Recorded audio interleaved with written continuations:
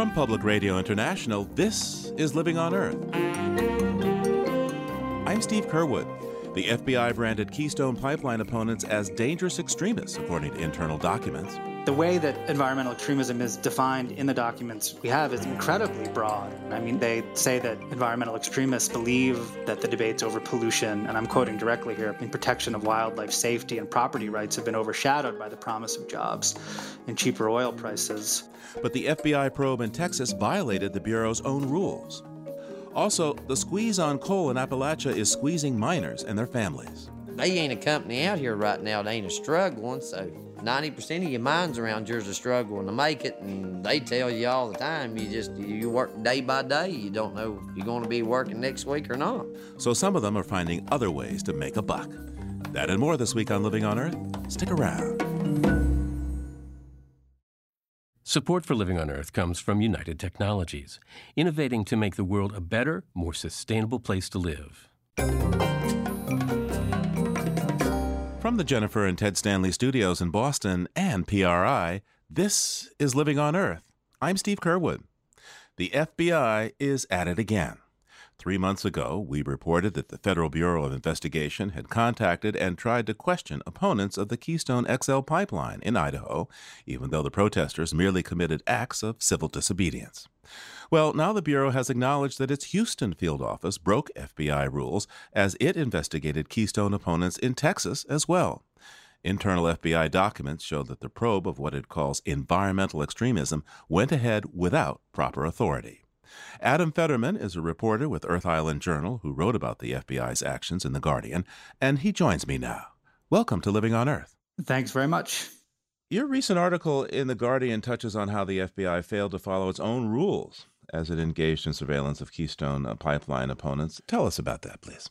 Yeah, I think it's helpful actually to step back to kind of fill in the backdrop of the story, which involved an environmental organization called Tar Sands Blockade, which had started to actively organize in Houston and other parts of Texas in late summer of 2012, where tar sands oil would eventually end up at refineries there. You had a lot of interest in the Keystone Pipeline. It had become a national issue. And it was right around this time that the FBI's Houston office started to gather intelligence on activists and on Tar Sands Blockade. We know that the investigation was formally opened in January 2013, but the FBI had intelligence leading up to that. And the revelation that the agency had violated its own internal rules and regulations surfaced in August of 2013, so quite a ways into this investigation. What exactly did the FBI do in terms of not following its own rules?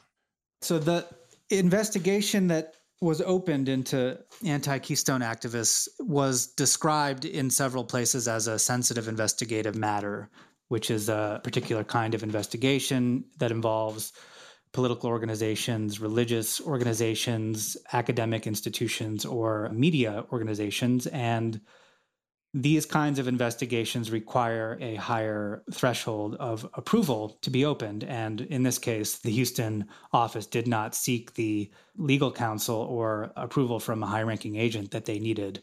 And that was the reason why there was this report of noncompliance. And at that point, the FBI says that the issue was remedied and the proper approval was granted, and the investigation continued for almost another year. Adam, how did you discover that the FBI hadn't followed its own rules? So in the Freedom of Information Act request that we filed, the documents that we obtained include the report of noncompliance, which was drafted in August of 2013. So it wasn't something that we learned of, after the fact. It's part of the investigative file. To what extent did you get information as to how and why the FBI had decided to classify these protesters as extremists? That's an excellent question, and probably the hardest to answer because the documents are redacted. And the way that environmental extremism is defined in the documents we have is incredibly broad, which is both troubling and also makes you wonder, what sort of intelligence the agency was using to base its investigation on. I mean, they say that environmental extremists believe that the debates over pollution, and I'm quoting directly here, protection of wildlife safety and property rights have been overshadowed by the promise of jobs and cheaper oil prices, which I think would characterize the way a lot of people feel, especially in these places that are directly affected by oil and gas development. You say the FBI justified its investigation into these activists, these Keystone activists. What was the justification?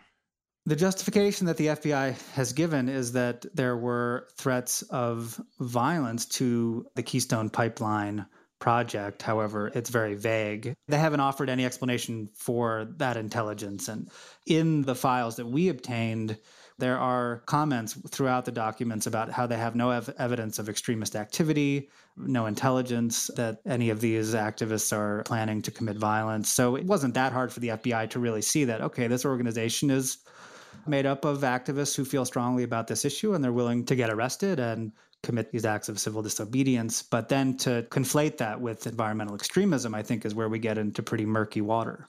How fair is it to say that the FBI might have been motivated by certain business interests here? It's becoming abundantly clear that the energy industry in particular and law enforcement at every level routinely share information, and the extent to which law enforcement, including the FBI, is being influenced or even taking some direction from private companies is a key question.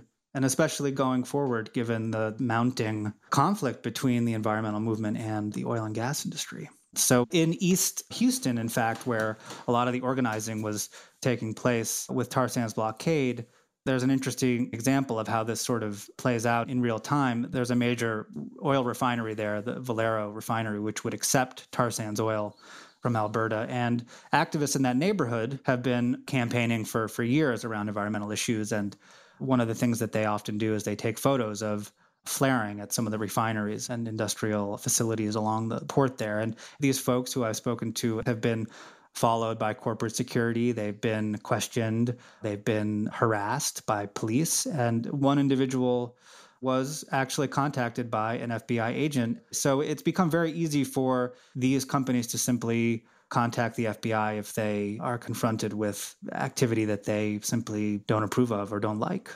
Adam, if the FBI is watching more and more activists, who is watching the FBI? It's an excellent question. So I think what we can glean from these documents that we've obtained is that no one's really watching the FBI. They're out there opening investigations with very little evidence that criminal activity may be involved. In fact, we know that since 9/11, the category of investigation that was opened in this case is called an assessment. And an assessment can be opened with no reasonable suspicion and gives the FBI incredible power to pry into the lives and activities of individuals and organizations. Adam Federman writes for Earth Island Journal. His recent article on the FBI surveillance of Keystone XL pipeline activists was published by The Guardian. Thanks so much, Adam, for taking the time. Great to be with you. Thanks. We contacted the FBI repeatedly for comment, but they did not respond in time for our deadline. There are links to the FBI documents at our website, LOE.org.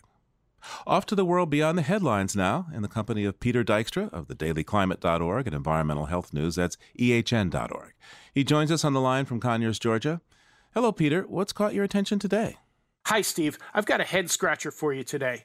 This is from Wyoming, where earlier this spring the state legislature passed and Governor Matt Mead signed a law that supporters say protects private property rights, but critics say enables concealment of environmental crimes. Under the law, any individual who collects data or takes photographs of environmental violations on private land is subject to up to a year in prison. That sounds like they're going a step beyond those so-called ag-gag laws that have been rolled out in several states. And some say those laws are designed to prevent the collecting of evidence of inhumane conditions on factory farms. But this may be worse and maybe weirder, too. The Wyoming law, endorsed by farmers and ranchers groups and the state's biggest law enforcement organization, says that unless you get the written permission of landowners, any evidence you collect on environmental violations will get thrown out of court, and you'll get thrown into court. So let's say you're a rancher. Well, howdy. And I'm trying to find the source of, say, E. coli in my drinking water, and I think that maybe your cattle pooping into my drinking water stream is the problem. I have to get your permission to see if you're breaking the law? Yeah, good luck with that. Anyway, some legal scholars say the law could never stand a First Amendment challenge, so we shall see. Now get off my ranch. Sure, but only because you asked so nicely. What's next? Let's move on to an item from the What Could Possibly Go Wrong department. Okay. The Federal Aviation Administration has approved the use of an enormous drone aircraft to spray pesticides and fertilizers on farm fields. The RMAX, made by the Yamaha Corporation, presumably the part of Yamaha that makes engines and motorcycles and not the part of Yamaha that makes pianos, has to be big enough to carry chemical tanks to do the spraying. It's a remotely piloted helicopter the size of a pro football running back, 207 pounds, and it's already in use spraying rice crops in Japan. Pesticides and remotely piloted aircraft. What could possibly go wrong? Let's separate out the two issues. A 21st century drone may in fact be safer than an 80-year-old biplane to spray crops. I'm actually more concerned about the types of chemicals they'd be spraying, and of course, a major issue with aerial pesticide spraying is drift, when the wind carries the chemicals away from the targeted crops and possibly into neighboring communities. Still, I can't stop thinking about what great plot material a chemical spraying robot aircraft would have been for the Twilight Zone or Benny Hill or Pinky and the Brain. We'll see how this one works, too. I suppose we will. Now, fly us over to the history calendar for this week. It's been 25 years since a controversial bombing heated up the war of words and protests over logging of California's redwood forests. Activists from Earth First had designated a season of protests and civil disobedience in redwood country as the Pacific Lumber Company proceeded to take down huge ancient redwood trees. Two of the protest leaders, Judy Barry and Darrell Cherney, were driving through Oakland, California when a pipe bomb went off under the passenger seat of their car, maiming Judy Barry. Cherney suffered less serious injuries. And that was a huge story at the time, and it's hard to believe it is a quarter-century ago. It is indeed, Grandpa. The Oakland police and FBI got right to work on investigating the bombing. Their conclusion? Judy Barry and Darrell Cherney bombed themselves while attempting to carry the pipe bomb to some other target. The two activists had received multiple death threats and tried to assure law enforcement that if they were to carry a motion-activated pipe bomb around, they probably wouldn't store it 12 inches beneath one of their rear ends. The case kicked around for years. The bombing is a cold case to this day, but Barry and Cherney won vindication in a civil suit in which they were awarded $4.4 million in damages from the Oakland police and the FBI. But that 2002 court victory came too late for Judy Barry, who died of cancer in 1997. Another example of when justice is delayed, it can be justice is denied. Peter Dykstra is with Environmental Health News at ehn.org and thedailyclimate.org. Thanks, Peter. Talk to you next time. Okay, Steve, thanks a lot. Talk to you soon. And there's more on these stories at our website, loe.org.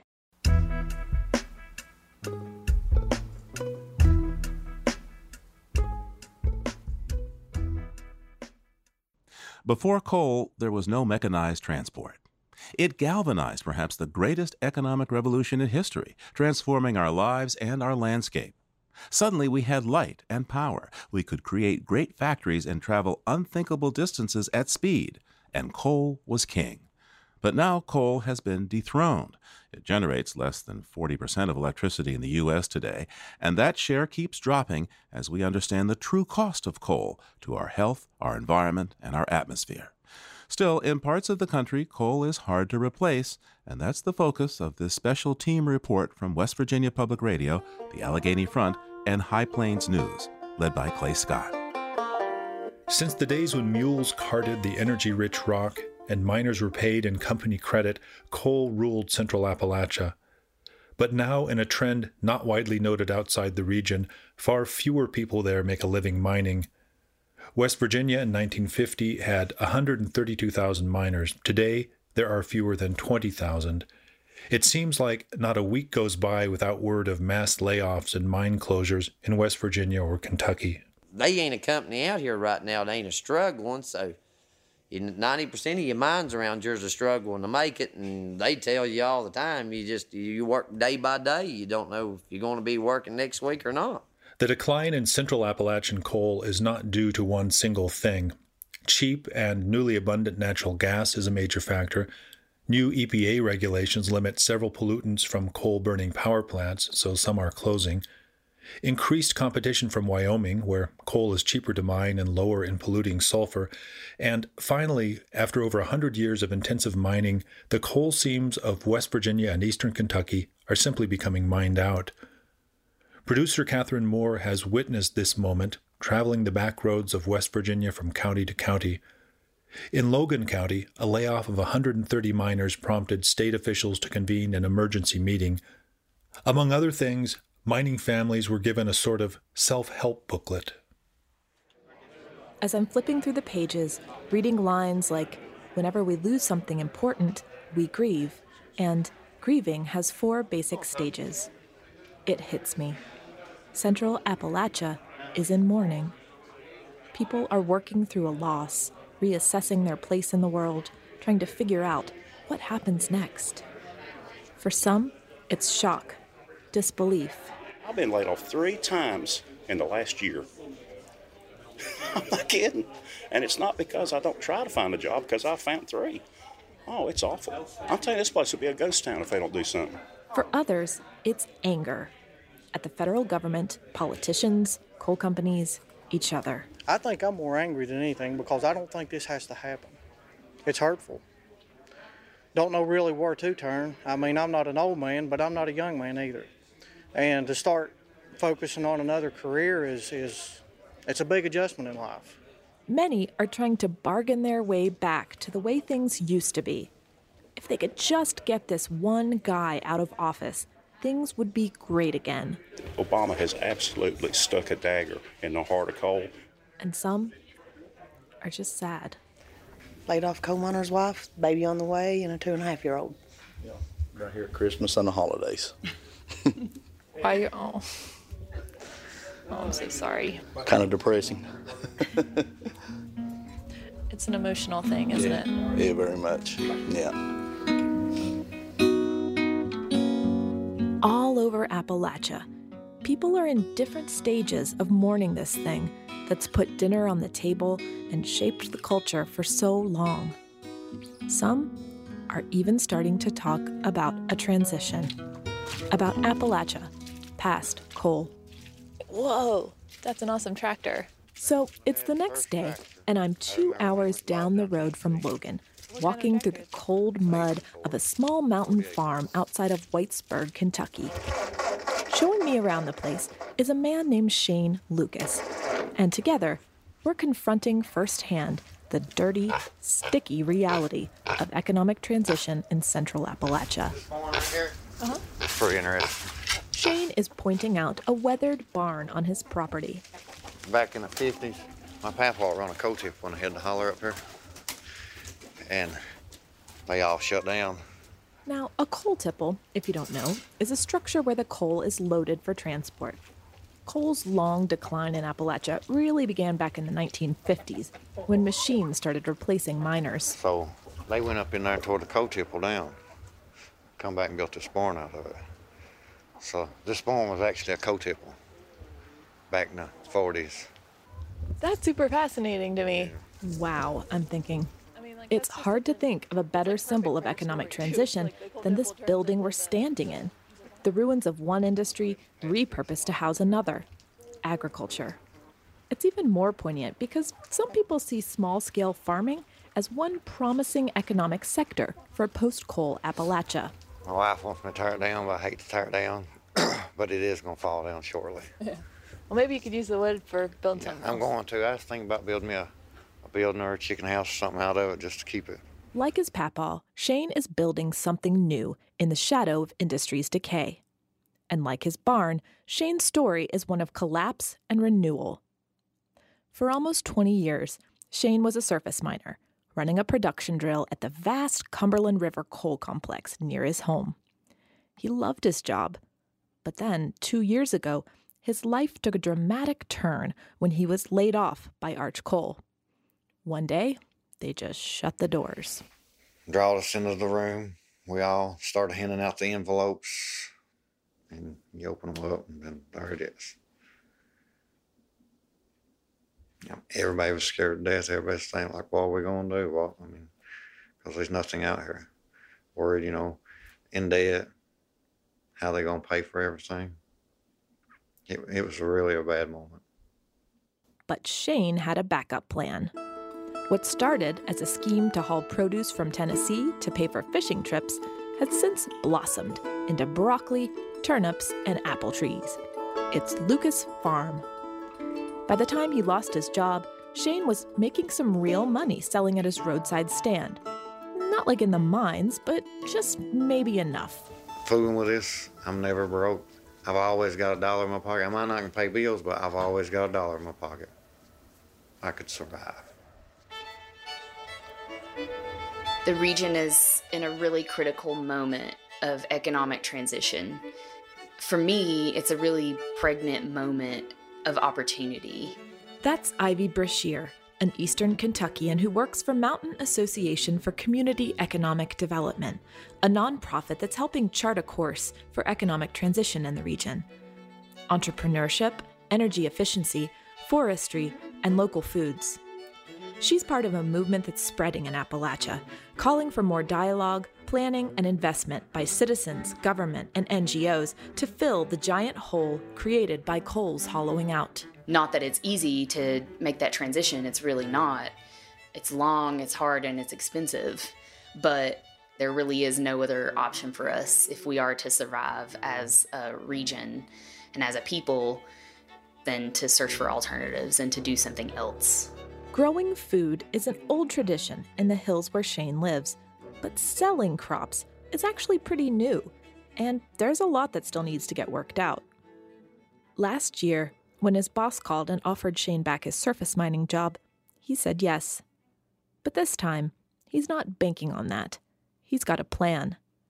Over the next 5 years, he'll be turning more ground under, planting a big berry patch, and looking to source produce year-round. Can he make a living farming full-time? He's got his doubts, but he's willing to give it a try.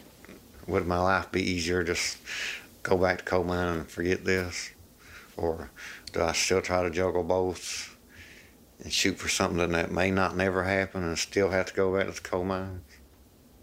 That's what's hard right now. So what do you think? Do you have an answer? Or?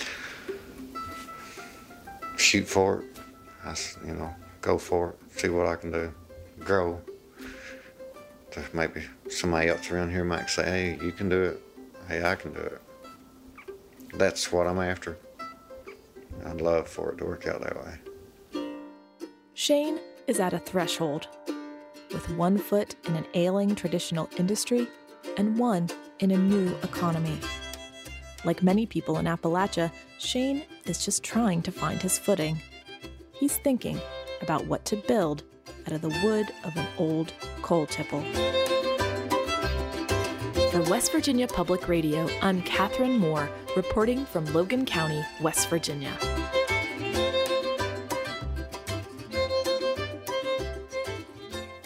Even as many communities in Appalachia struggle toward an economy where coal is no longer king, the imprint of mining on the landscape is total. Since the 1980s, the prevailing method here in the East has been an aggressive form of strip mining, mountaintop removal. Over 1 million acres of strip-mined land in central Appalachia are now deforested grasslands. That's an area roughly the size of Rhode Island where trees, once abundant on former slopes, can no longer grow. Reed Frazier went to Kentucky to find out what will happen to this land once coal is gone. Patrick Angel is a forester with the U.S. Office of Surface Mining. He's at the top of a ridge in eastern Kentucky looking over a sea of brown grass. You can see it goes on and on and on for many, many acres. This flattened hilltop is what's left over from mountaintop removal. This is the controversial form of surface mining where the top of a mountain is blown up and shoved into a valley to access a coal seam below. Many hills in eastern Kentucky now look exactly like this one. Looking across this landscape, if you didn't know where you were, you'd think that you were standing in, a prairie land in South Dakota or Wyoming, and because it's all grass. The grasses growing on this ridge have roots so thick they choke out other plants, including trees. So the native forests of eastern Kentucky cannot grow back here. Basically, Mother Nature is stuck in a place where she cannot return the forests on her own. This situation is the result of a law that passed nearly 40 years ago to improve former mine lands. The Surface Mine Control and Reclamation Act was passed in 1977 to protect coal country communities. Back then, it was fairly common for landslides to start at abandoned coal mines and just keep going into people's houses. As the occupants were running out the front door. We wanted to stop that so bad. And they did stop it. How? With bulldozers and grass seed. The way we accomplished it was by telling mine operators to pack it in, compact it, get it tight, and sculpture it like a golf course. So this is what Angel and his agency did for 20 years or so. It did stop the landslides, but there was a problem that nagged Angel. The trees wouldn't grow back. And then the scientists came to us. These scientists were studying how to put forests back on former surface mines, and they'd figured out a way to do it. Angel takes me to a field that looks like it's been dug up by a giant rototiller. His partner, Mike French, of the nonprofit Green Forests Work, cuts into dirt and rock with a digging bar. Their group is planting trees here now. It would take Mother Nature on her own to reforest these sites decades, if not centuries. It costs about $1,000 an acre to reforest these sites, but doing nothing comes with its own costs too. New forests can clean up one of coal's worst environmental legacies, polluted streams. Chris Barton is standing over one of them. Barton studies coal mining's impact on water quality at the University of Kentucky. What you see we have here is, this was the original stream channel. And you can see the big, large boulders there. The boulders he's pointing to came from a mountaintop removal site above the valley we're standing in. They were part of the rock, soil, and gravel covering over a coal seam and were pushed over the hillside to get at the coal beneath them. On this particular one, there's about 200 feet of material on top of what was the original stream bed. That material has turned the stream a bright reddish orange. That color is from iron that was once lodged inside the mountain. But when you mine them, you're taking a rock like the one we see over here and blasting that into a zillion pieces, and then suddenly it becomes at a size where it can dissolve. Barton thinks if trees were to grow on top, that would prevent a lot of the runoff that's causing this pollution. And there are signs this can happen. Okay, then. Well, we'll be in these two cells here for... Paul Rothman is with the Kentucky's Department of Natural Resources. On a vast surface mine in eastern Kentucky, he walks through a gate where a small but healthy forest is taking root. And what you see is there are 7 different species that I'll introduce you to out here. You got white ash, white oak, yellow poplar, Rothman helped plant these trees almost 20 years ago. Today, wind-blown orchids, sweetbriars, and birches are sprouting from the forest floor. The stereotype or the thought is that once these areas are mined and reclaimed, you can never grow forest back on them. And what we're trying to do is show people that's not quite accurate. Up a tiny meandering mountain road in Letcher County, Kentucky, a coal company is finishing up a strip mining job. Huge machines move dirt and rock around a large open pit. Just down the hill from the mine are John and Loretta Henriksen. Loretta Henriksen grew up on this mountain. She's never liked strip mining. But, I'm supporting the miners and I'm supporting jobs, but, I just don't like the way it looks. And I think I have a right to that opinion. I think it's ugly, but I have to live with it. She used to argue about it with her brother, who's a coal miner. But then came one conversation. He said to me, you don't know what it's like. He said, you got a husband that's got a good job and can feed you. And he said, we don't. If our job is over, what do? Her husband, John, was a school teacher. He had a secure job with benefits. Her brother didn't have that. And he said, if you had to rely on a miner to make a living, if your husband was a miner and he lost his job and you had no way to pay your bills or to eat, he said, I believe you'd change your mind on how you feel about strip mining. We used to argue, get in hot discussions about it. So then finally I realized when he said that, it just pricked my heart. So I said, I'm not going to talk about being against strip mining ever again. At some point, maybe soon, the mine at the top of the hill will go quiet. But even if no coal ever comes off that mountain again, it'll bear the mark of mining for years to come. Loretta Henriksen has come to accept it. And when asked, had she ever thought of moving, she says she would never want to leave the place she's from. That's Reed Frazier finishing that report from High Plains News in association with Mountain West Voices, the Allegheny Front, and West Virginia Public Radio. It was produced by Clay Scott, and we'll have more next week.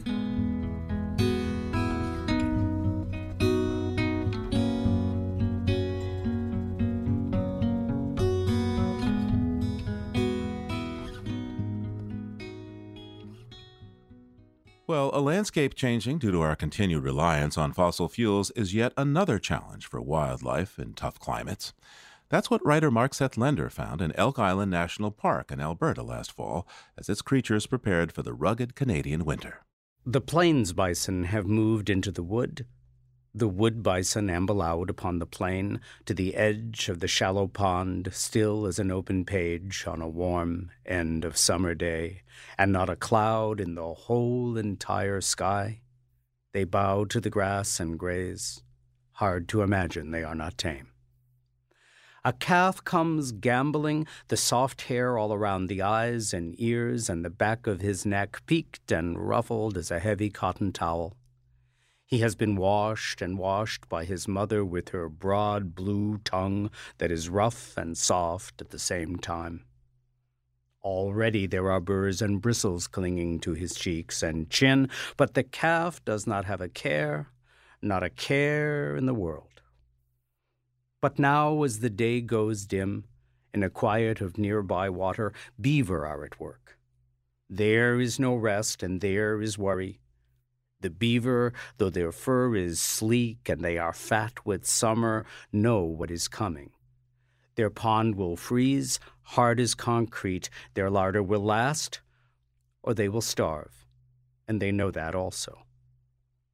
The sound of teeth and industrious fingered paws softens the dusky air with the cutting and the carrying in, leaves and stems and branches, through all the dangers they must brave in the gathering. A coyote appears. He clambers onto the dirt road, looks up and down, and with a short yawn and a yip, is on his way. The beavers slap their tails as he passes, and then continue, paddling from lodge to shore. The aspens on the other bank are already yellowing. The plains bison have grown very still. One, a great bull, raises his head. His nostrils flare and close and open. He turns to look at something he knows is there, but cannot see. Outside, on the high road, all night, now and all the day before, the short bed trucks are rolling, their backs burdened with pipes and fittings, the 18-wheelers heavy with machines and rigging, the pickups with their pipe fitter crews and their kit, and all of them racing north, turning tar and sand into the end of the world as it was, and we once knew it. Writer Mark Seth Lender, and there are some of his photographs at our website, LOE.org. Coming up, looking ahead to the Great Transition and a bountiful clean energy future. That's next on Living on Earth. Stay tuned. Funding for Living on Earth comes from United Technologies, a provider to the aerospace and building systems industries worldwide. UTC Building and Industrial Systems provides building technologies and supplies, container refrigeration systems that transport and preserve food, and medicine with brands such as Otis, Carrier, Chubb, Edwards, and Kidde. This is PRI, Public Radio International. It's Living on Earth. I'm Steve Curwood. If you saw Lester Brown in his characteristic uniform of impeccably pressed suit atop running shoes, you might not guess he has a couple of dozen honorary degrees for his environmental analyses. He's a MacArthur genius, one of the world's most influential thinkers, according to the Washington Post, and he founded both the World Watch Institute and the Earth Policy Institute. And environmental trend spotting is precisely what Lester Brown does in his latest book, The Great Transition. Welcome back to Living on Earth, Lester. My pleasure, Steve. So, You call this the great transition, shifting from fossil fuels to solar and wind energy. But what, in your mind, is this great transition? Well, I look at it in a historical context. We've had energy transitions before. We went from wood to coal, and then from coal to coal and oil. And now we're going from coal and oil to solar and wind. The exciting thing about this is how fast it's going to happen. I think we're going to see a half century of change compressed into the next decade. And this is partly because the market's beginning to drive this transition. In many parts of the U.S. now, you putting solar panels on your roof will give you electricity at a cost well below that. You can get it from the local utility. So more and more people are putting solar panels on the roof so they can get cheaper electricity. And this is putting the utilities in an awkward position because as the number of their customers diminish, they have to charge more for their electricity. And in so doing, they encourage still more people to put panels on the rooftop. So this is called sort of the death spiral for utilities.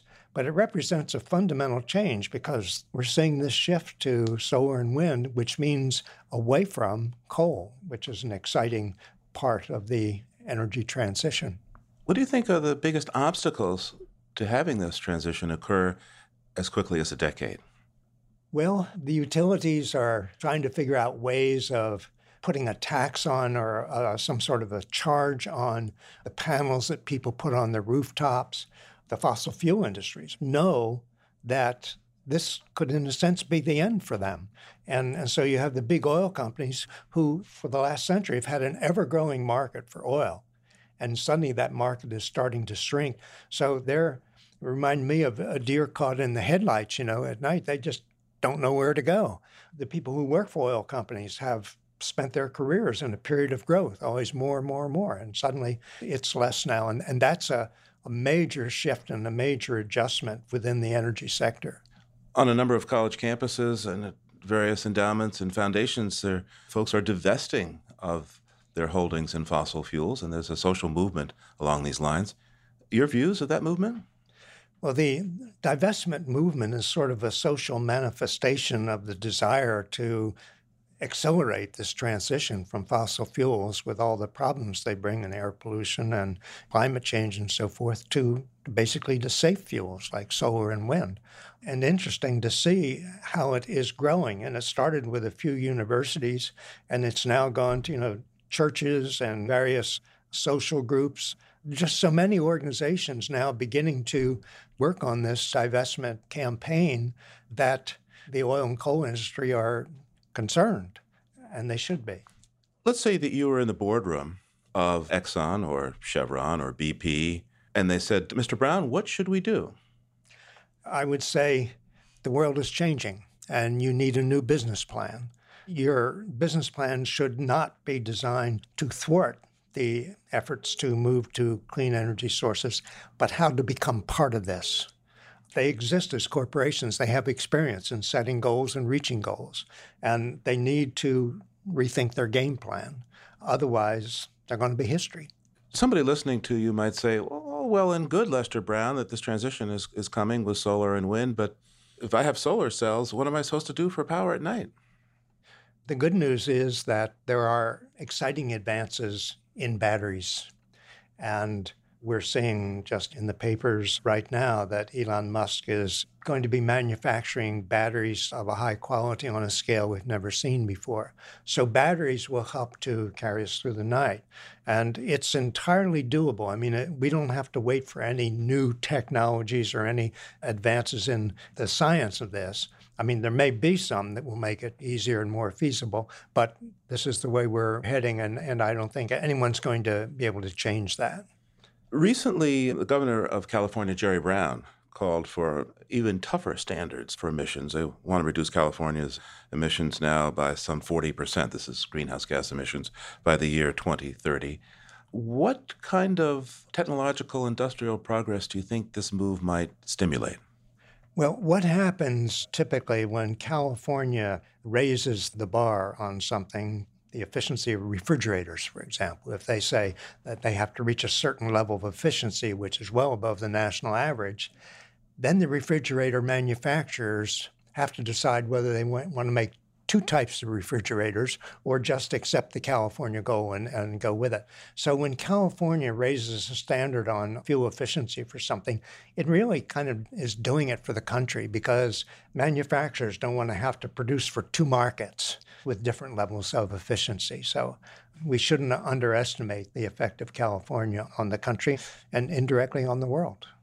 Now, your book, The Great Transition, is, in my view, a quick read, a quick handbook for somebody who's saying, what's going on, to kind of figure out what this territory is all about. Actually, really, in the first 15 pages, you have a pretty good summary about where things are going. But let's talk about some of the subsets in your book. First question is, how important is climate to all of this transition? Well, climate is certainly one of the drivers. And for the last few decades, it's been sort of the principal one, along with air pollution, that to get movement away from fossil fuels to renewable sources of energy. But now we have a third major force at work, and that is the declining cost of solar and wind energy. Solar energy is now undercutting coal-fired electricity in many situations, in many places. In fact, in one of the states in Australia, for example, there's such a gap between the electricity generated from wind and from solar versus coal that even if the coal were free, the electricity would still not be competitive with solar and wind. And I mention that just to give a sense of how fast things are changing and why in Australia, I mean, it's almost an epidemic of, solar panels appearing on rooftops and so forth. In this huge coal-producing nation. Yes. Australia is an important coal producer and exporter, exporting to countries like China, for example. How does that work in Australia? Give me the math here. Why is it cheaper to have solar cells than to get free electricity from a coal-fired power plant? Well, Australia is a country that's rather spread out. And if you have coal, you have to have a big plant to make it economic. Then you have to build a huge grid to move it. And it's the cost of distribution, not the production of electricity, that is the death knell in many situations for coal-fired power.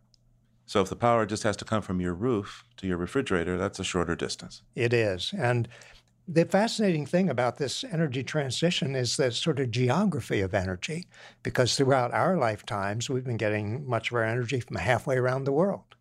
And now suddenly, as we're getting our electricity from solar panels, it'll be 10 feet above our head. That's a big change. Well, plus 93 million miles from the sun. The sun is one of the most reliable sources of energy that one could hope for.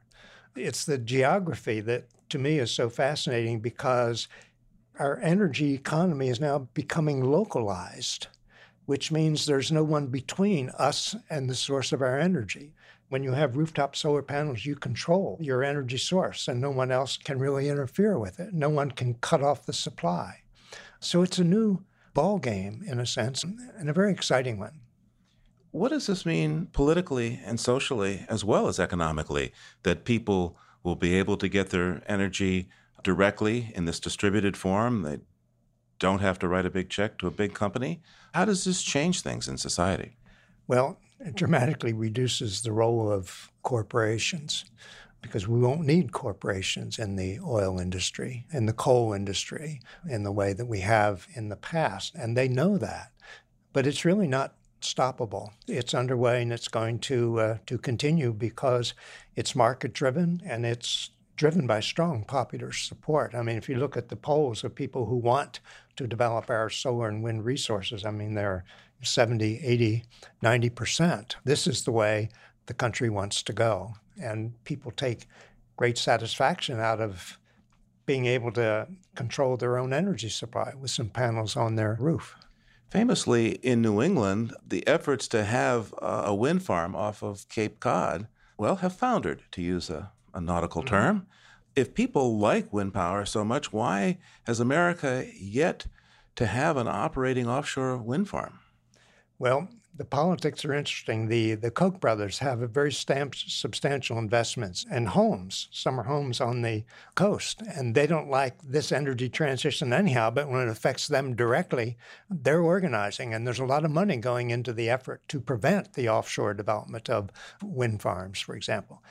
It's not going to work. It's slowed the process down, but we're going to have offshore wind in Massachusetts before long and in other places off the New Jersey shore, for example. It's going to happen. The only question is how fast. Quickly, let's talk about a couple of other sectors. Nuclear. The government set up a series of loan guarantees so people could start building nuclear power plants again. Of course, then along came Fukushima. People got a little shaky. What do you see as the future of nuclear in the Great Transition? Nuclear doesn't have much of a future for economic reasons. In this country, not only can you not economically justify building a new power plant, it's becoming difficult to justify continuing to operate nuclear power plants because they are costly. The electricity from them is costly, and solar and wind are coming in way under them. And I think it's just a matter of time. There have been something like 5 nuclear power plants closed in recent months in this country, and there are going to be a lot more, and it's for economic reasons. Even though there are no huge amounts of carbon emissions. The fact that there are no carbon emissions is great, but there is nuclear waste, and we have not yet figured out how to process and how to deal with that waste, and the early estimates of how much it will cost indicate it may cost more to safely dispose of that waste than it did to build the plant in the first place. So the economics are just not working in favor of nuclear power, which is why both for the U.S. and for the world, nuclear power peaked several years ago and is now on the decline, and it's going to continue to decline. So the Great Transition is underway. We're also greatly stressed by the shifting climate. Who's going to win the race? Is the transition going to come in time to blunt the worst effects of climate change, or is disruptive climate change going to overtake us? That's the $64 question. We are already seeing some of the effects of climate change. It started. The question is whether we can stabilize the situation before climate change spirals out of control. I think we can, but we don't have forever to do this. We have to move quickly. And that's why the new energy technologies are so exciting at this point, because solar and wind enable us to do things quickly. I mean, you can put a solar panel on your rooftop in one day, and you can build a wind farm in a matter of months. Nuclear power plants can take 10 years to build. So we're looking now at extraordinarily rapid growth. By that, I mean 30, 50, 70% a year, depending where you are in the world, in solar and wind as they begin to move ahead, with huge investments in China, for example. So it's not just the U.S., not just the Europeans, but when the U.S. and China both start to move in the same direction, the world usually moves with them. Now, some people have said that you're a pessimist. In the past, you'd have dark pronouncements about where we were going with world food, with world grain. Where are you really, Lester Brown? How pessimistic or how optimistic are you about the future of the human civilization on this planet? Well, we still have problems on food. When I was in the U.S. Department of Agriculture 50 years ago, there were a large number of hungry people in the world. I don't know if it wasn't quite 1 billion yet. It is 1 billion today. And we haven't figured out how to eradicate hunger among the poorer, 15 or 20% of the world population. It's still there, and it's still very real. And we've seen the emergence in recent years of a number of countries like Nigeria, where families plan foodless days. They know they can't eat every day.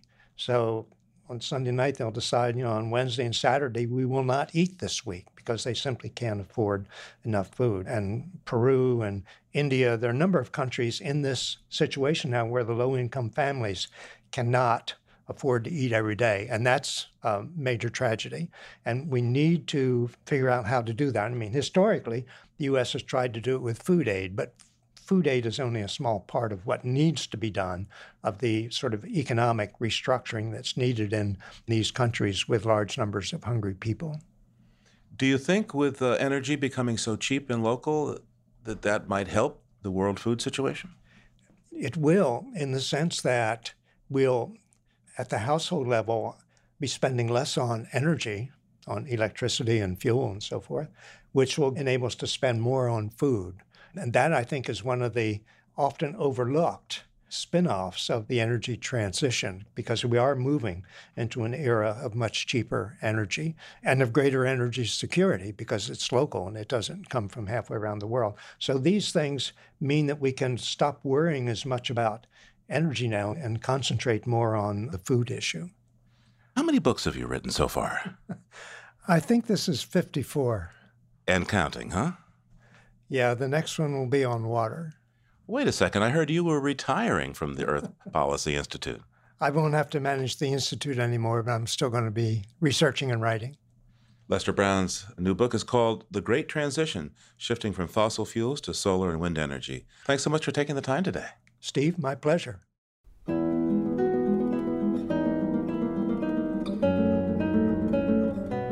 Living on Earth is produced by the World Media Foundation. Our crew includes Naomi Ehrenberg, Bobby Bascom, Emmett Fitzgerald, Lauren Hinkle, Helen Palmer, Adelaide Chen, Jenny Doring, John Duff, James Kerwood, and Jennifer Marquis. Thanks this week to Fraser Way RV and Judy Love Rondo in Alberta. Our show is engineered by Tom Tiger with help from Jake Rigo and Noel Flatt. Allison Lirish-Dean composed our themes. You can find us anytime at LOE.org and like us, please, on our Facebook page, It's PRI's Living on Earth. And we tweet from @LivingOnEarth. I'm Steve Kerwood. Thanks for listening. Funding for Living on Earth comes from the Grantham Foundation for the Protection of the Environment, supporting strategic communication and collaboration in solving the world's most pressing environmental problems. The Candida Fund, furthering the values that contribute to a healthy planet, and Gilman Ordway for coverage of conservation and environmental change. Living on Earth is also supported by Stonyfield Farm, makers of organic yogurt, smoothies, and more. www.stonyfield.com. PRI, Public Radio International.